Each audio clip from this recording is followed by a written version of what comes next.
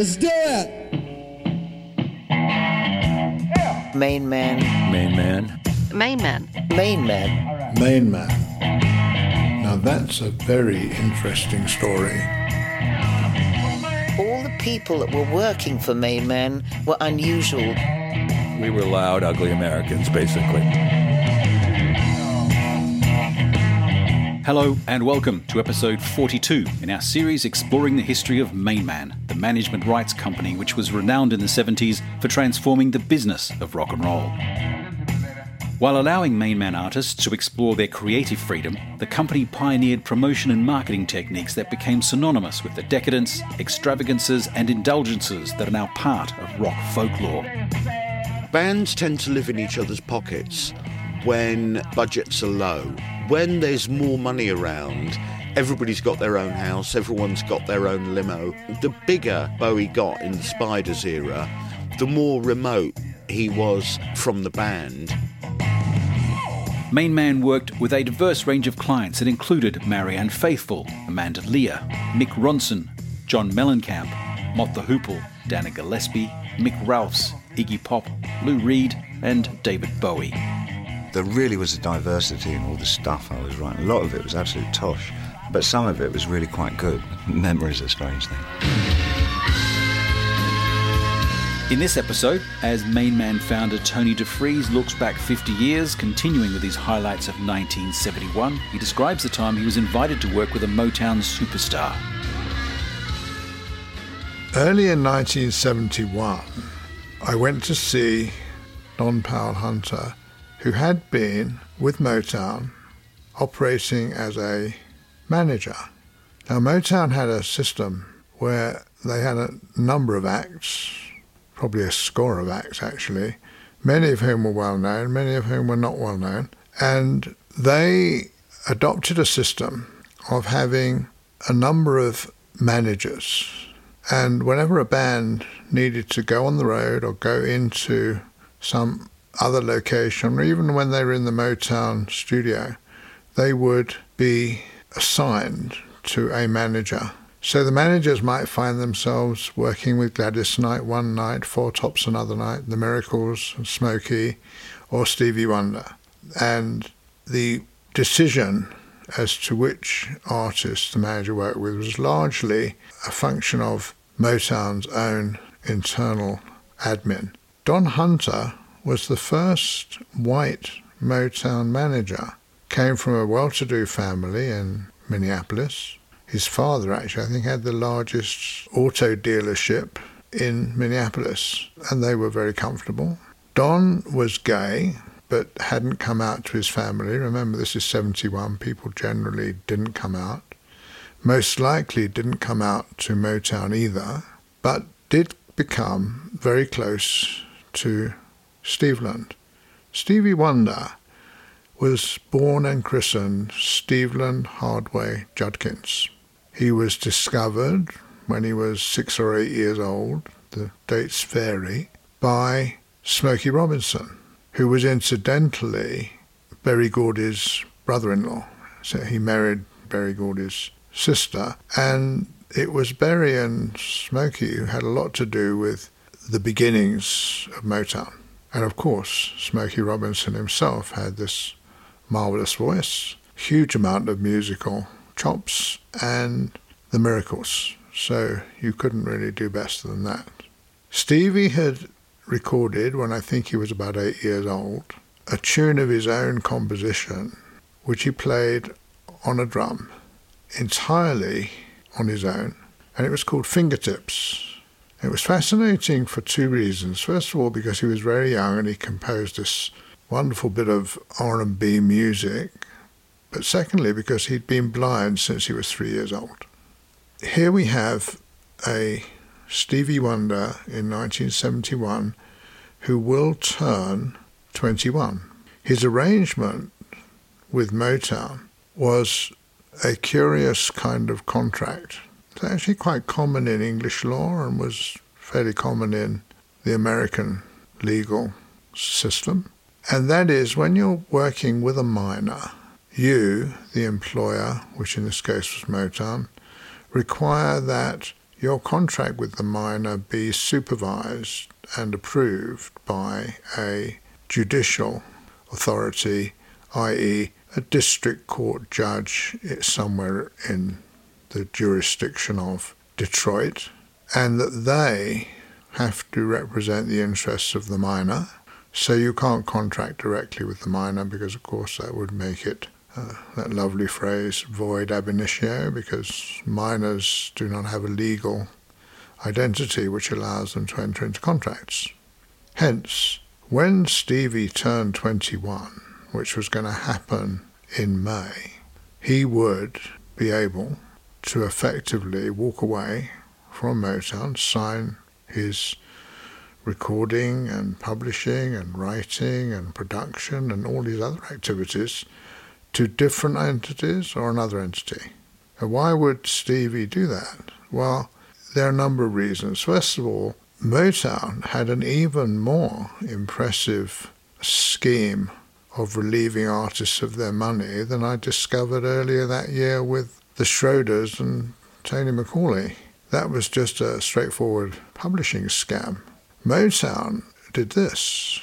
They had a building in Detroit, which actually I think is still around. You can still go visit. More of a museum piece now, but this was where it all happened. This building in Detroit had a basement, and there were 2 rooms that had been converted into studios down there. One was Studio A and one was Studio B. Studio A was used for making tracks of songs that Motown wanted their artists to record. Studio B was used for doing vocals with those backing tracks. Because they had a pool of talent at their disposal, and many musicians you never hear of actually, there are many, many session players at Motown who were 20 feet from stardom, the saying goes, who never really got recognition for what they'd done, and they were very much the bread and butter workers for Motown. They provided the music, but there are also many, including Stevie of course, and including Smokey and including some others, who were talented writers, talented musicians, and so between all of these pools of talent, which you have to give Berry credit for because ultimately he did round them up and sign them, but he was also massively controlling when Mary Wells, for example, didn't comply with Berry's current dictum. She was erased, no more records. And because of his hold on these acts, who largely played in club venues, it was very difficult for someone like Florence Ballard, for example, to quit the Supremes. If you were in the Supremes, you were in the Supremes. And although Sarita Wright was supposed to be the lead singer of the Supremes, when she got engaged to Stevie and subsequently married him, Berry decided that it wouldn't be appropriate to have somebody who he effectively had lost his influence over, because she was now influenced more by Stevie than she was by Berry. He replaced her with Diana Ross.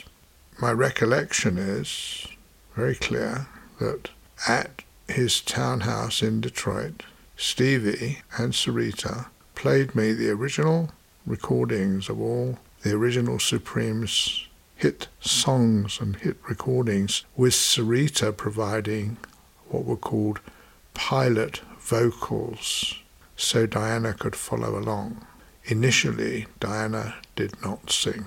There's a common practice in the 50s and 60s, and even in the 70s and 80s. Eventually there was a huge scandal when a couple, a duo, won a Grammy Award for a recording which they hadn't sung on. And then, of course, it all came out that very often people doing concerts weren't singing, somebody else was singing. Very often the lead vocalist on a recording, and we've got our own example, let's face it, we've got Freddie Peretti not singing on Arnold Corns, we've got David Bowie singing the Freddie Peretti part.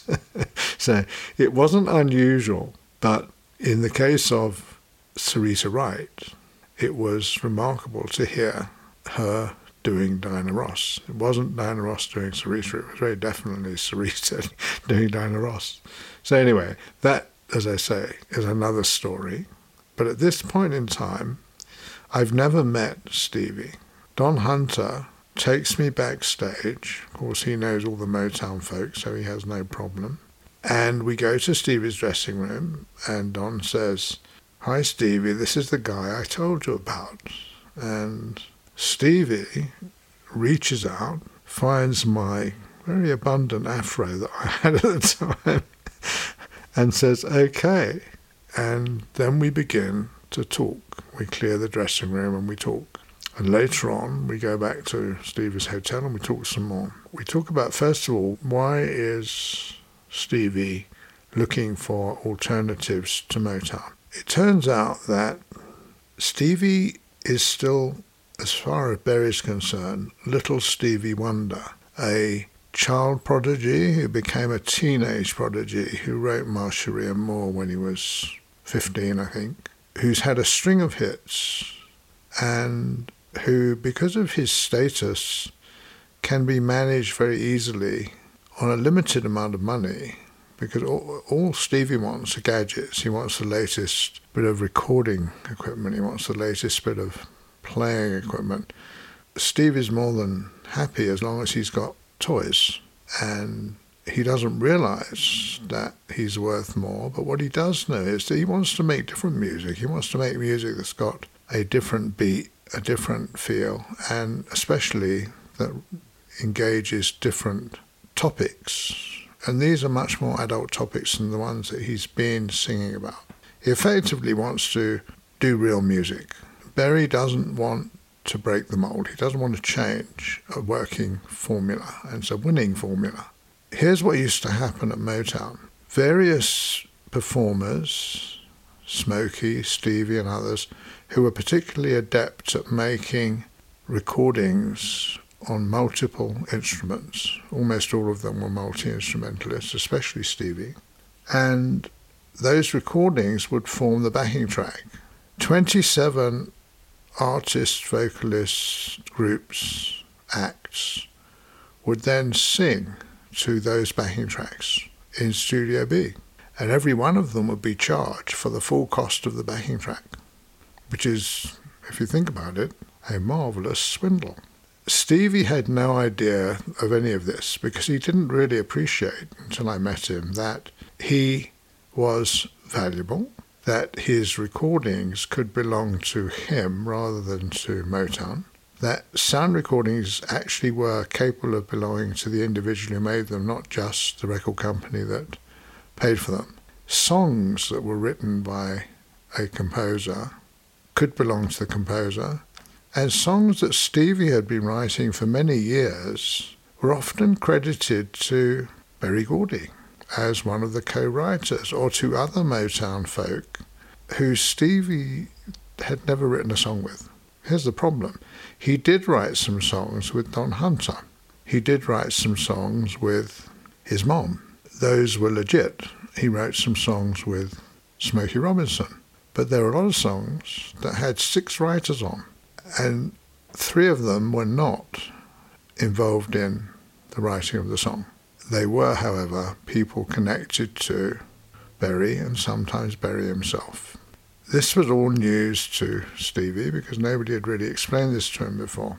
So over the next few days, we carried on talking about this, and then we decided that, because he was going to have to leave and go back to the States and go back to Detroit, that Don and I would come to America, continue the conversation with him in his little house in Detroit, get him a local attorney, and start exploring what the alternative possibilities for Stevie were. It was explained to Stevie and Sarita, who were very much like children at this point. They had no idea what was really going on, that we would have to meet with the heads of various record companies in a unidentified way, so that it wouldn't be possible for us to let Stevie out into the public eye once we were in New York meeting with record company executives, or if we took him to California to meet with record company executives, he'd have to be very discreet. And this message was not well received because it was like, you have to go to New York and I can't go out. And the answer is yes, you have to come to New York and don't go out. We rented a suite. We started seeing people, but before we began, Stevie had discovered that his tape recorder that contained the cassette of his new songs had run out of batteries, and he said, I'll just have to go and get some batteries for my tape recorder. I said, Stevie, you cannot leave the hotel. And he said, well, nobody will recognise me. We said, Stevie, of course someone's going to recognise you. This is New York, and you're staying in a first-class hotel. You're not going to be invisible. Don said, I'll go and get the batteries, and off he went. Now, to go back to how this really works is, I said to Don at the beginning, we're going to have to get the Clives and the Armits and the Moes and Joes of the world, all these heads of major record companies, to do this in confidence. That won't be a problem because record companies are very accustomed, especially the executive level, of hearing about an artist who's unhappy, who wants to change their location or wants to do different music or whatever the reason. But if they're on that company's list, if they're on the list of the top 5 artists you'd sign if they were available, and Stevie's clearly on that list, they will come without you even telling them who it is. You don't have to tell them who it is. All you have to do is let them know that you have one of those artists. And if they will meet you at a certain place at a certain time, you can explore it. But it can't be at any location that they would normally use, like an office or a public place. It has to be done undercover. So this was very much a covert operation that we were running.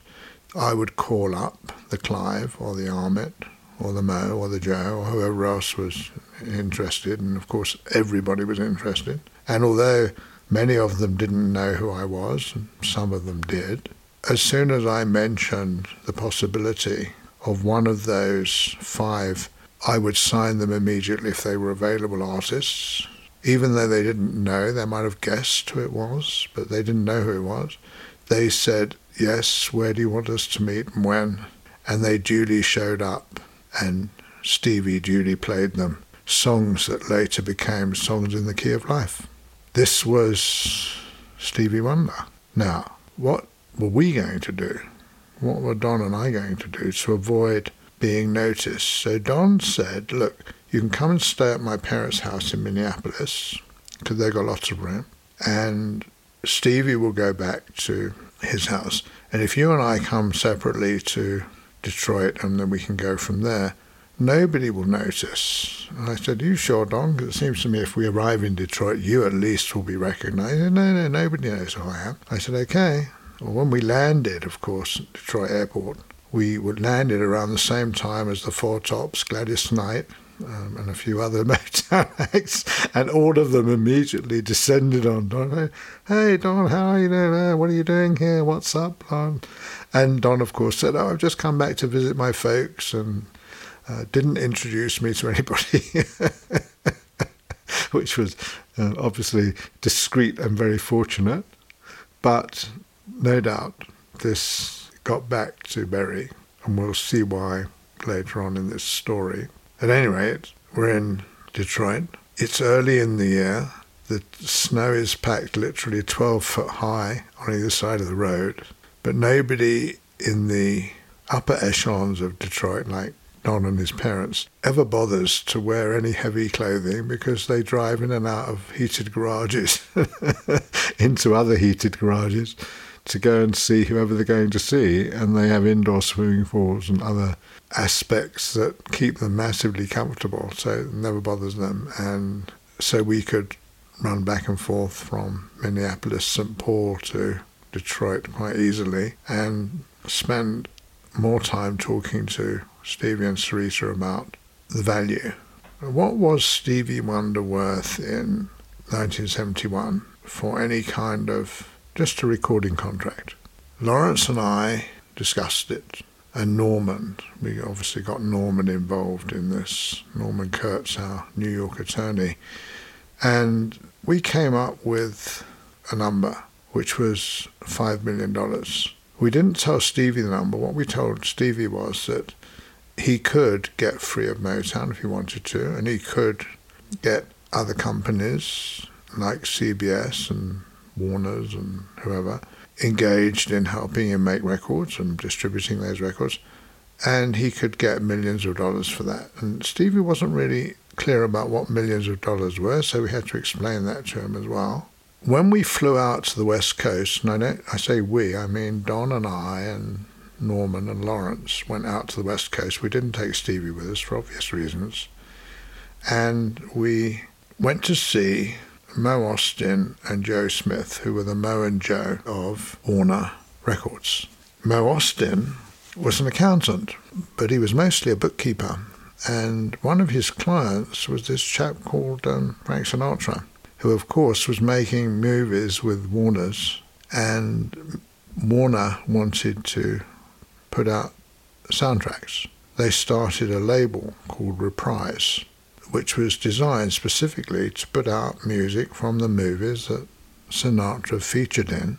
And Frank didn't trust anybody, had strong connections to the mob, literally, and so he said, I want a stake in the label, and that was negotiated, and he ended up with, I think, 20 or 30%, somewhere in there. And I want this guy, Mo Austin, to be in charge.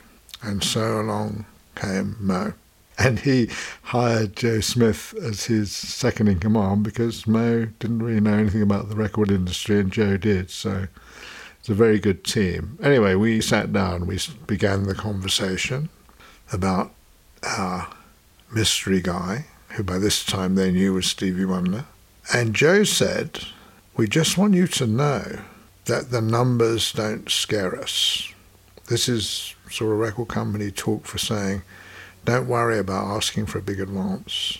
Lawrence leapt up to the moment and said, well, we're thinking about $5 million, but of course that's just for recording. That doesn't include production or songwriting or anything else. That's just for recording. And Norman and I looked at each other and honestly nearly burst out laughing because it was like Lawrence had been telling us the whole flight over from New York how we couldn't ask for too much and we couldn't look for too rich a deal. And here all of a sudden he's like reaching out for the richest possible deal. But it didn't faze Mo and Joe, and we went on having the conversation with them. All these meetings and conversations were subsequently relayed back to Stevie. We had found him a local lawyer in St. Paul, I think, who he met with because we needed to be sure that if he turned 21, we could have a contract with him, but we couldn't actually sign him up to a contract until he turned 21. I felt it's very important to show that there was no undue influence, that we didn't persuade him to do anything, that he had independent legal advice. So we got that attorney to draw up a management agreement between Stevie Wonder and myself. That management agreement was never signed, but here it is, the unsigned version, which has remained in the MainMan archives until now, 50 years on. We also found a more experienced music business attorney called Joe Vigoda, and we introduced Stevie to him so that there would be somebody on Stevie's team who could effectively negotiate with Motown if he decided to stay there.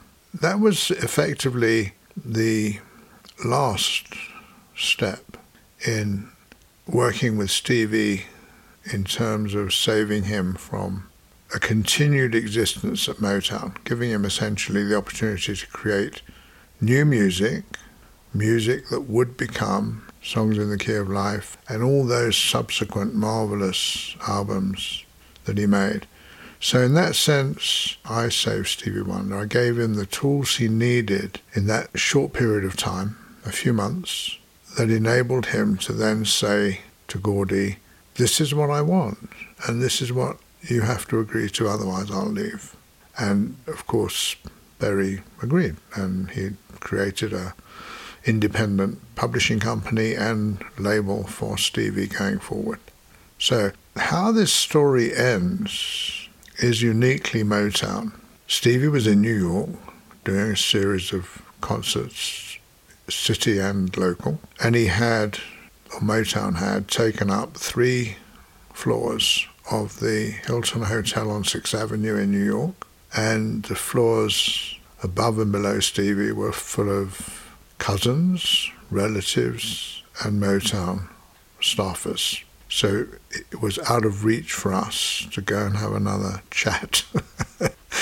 Shortly before his 21st birthday, we made inquiries at the hotel, and they said no Motown folk were registered anymore. Everyone had literally, if you like, stolen away in the dead of night, taking Stevie with them. A few months later, we got a note from Stevie and from his attorney saying thanks for all we did, and he recognised that we might have incurred substantial expenses, and if we told him what they were, he would reimburse them. And Lawrence gave him a breakdown of what we'd spent, and we duly got reimbursed. But I honestly believe that without that input, and without the ability to tell Berry that he could extract himself, that he could leave, he would not have been able to go on and make the music that he made, because that was music that Berry didn't recognise as being important, but Stevie did. Stevie wanted it to be heard. Somewhere in that space, some of my old underground criminal acquaintances told me that they had been asked by some of their American counterparts to execute a contract of the wrong sort on me.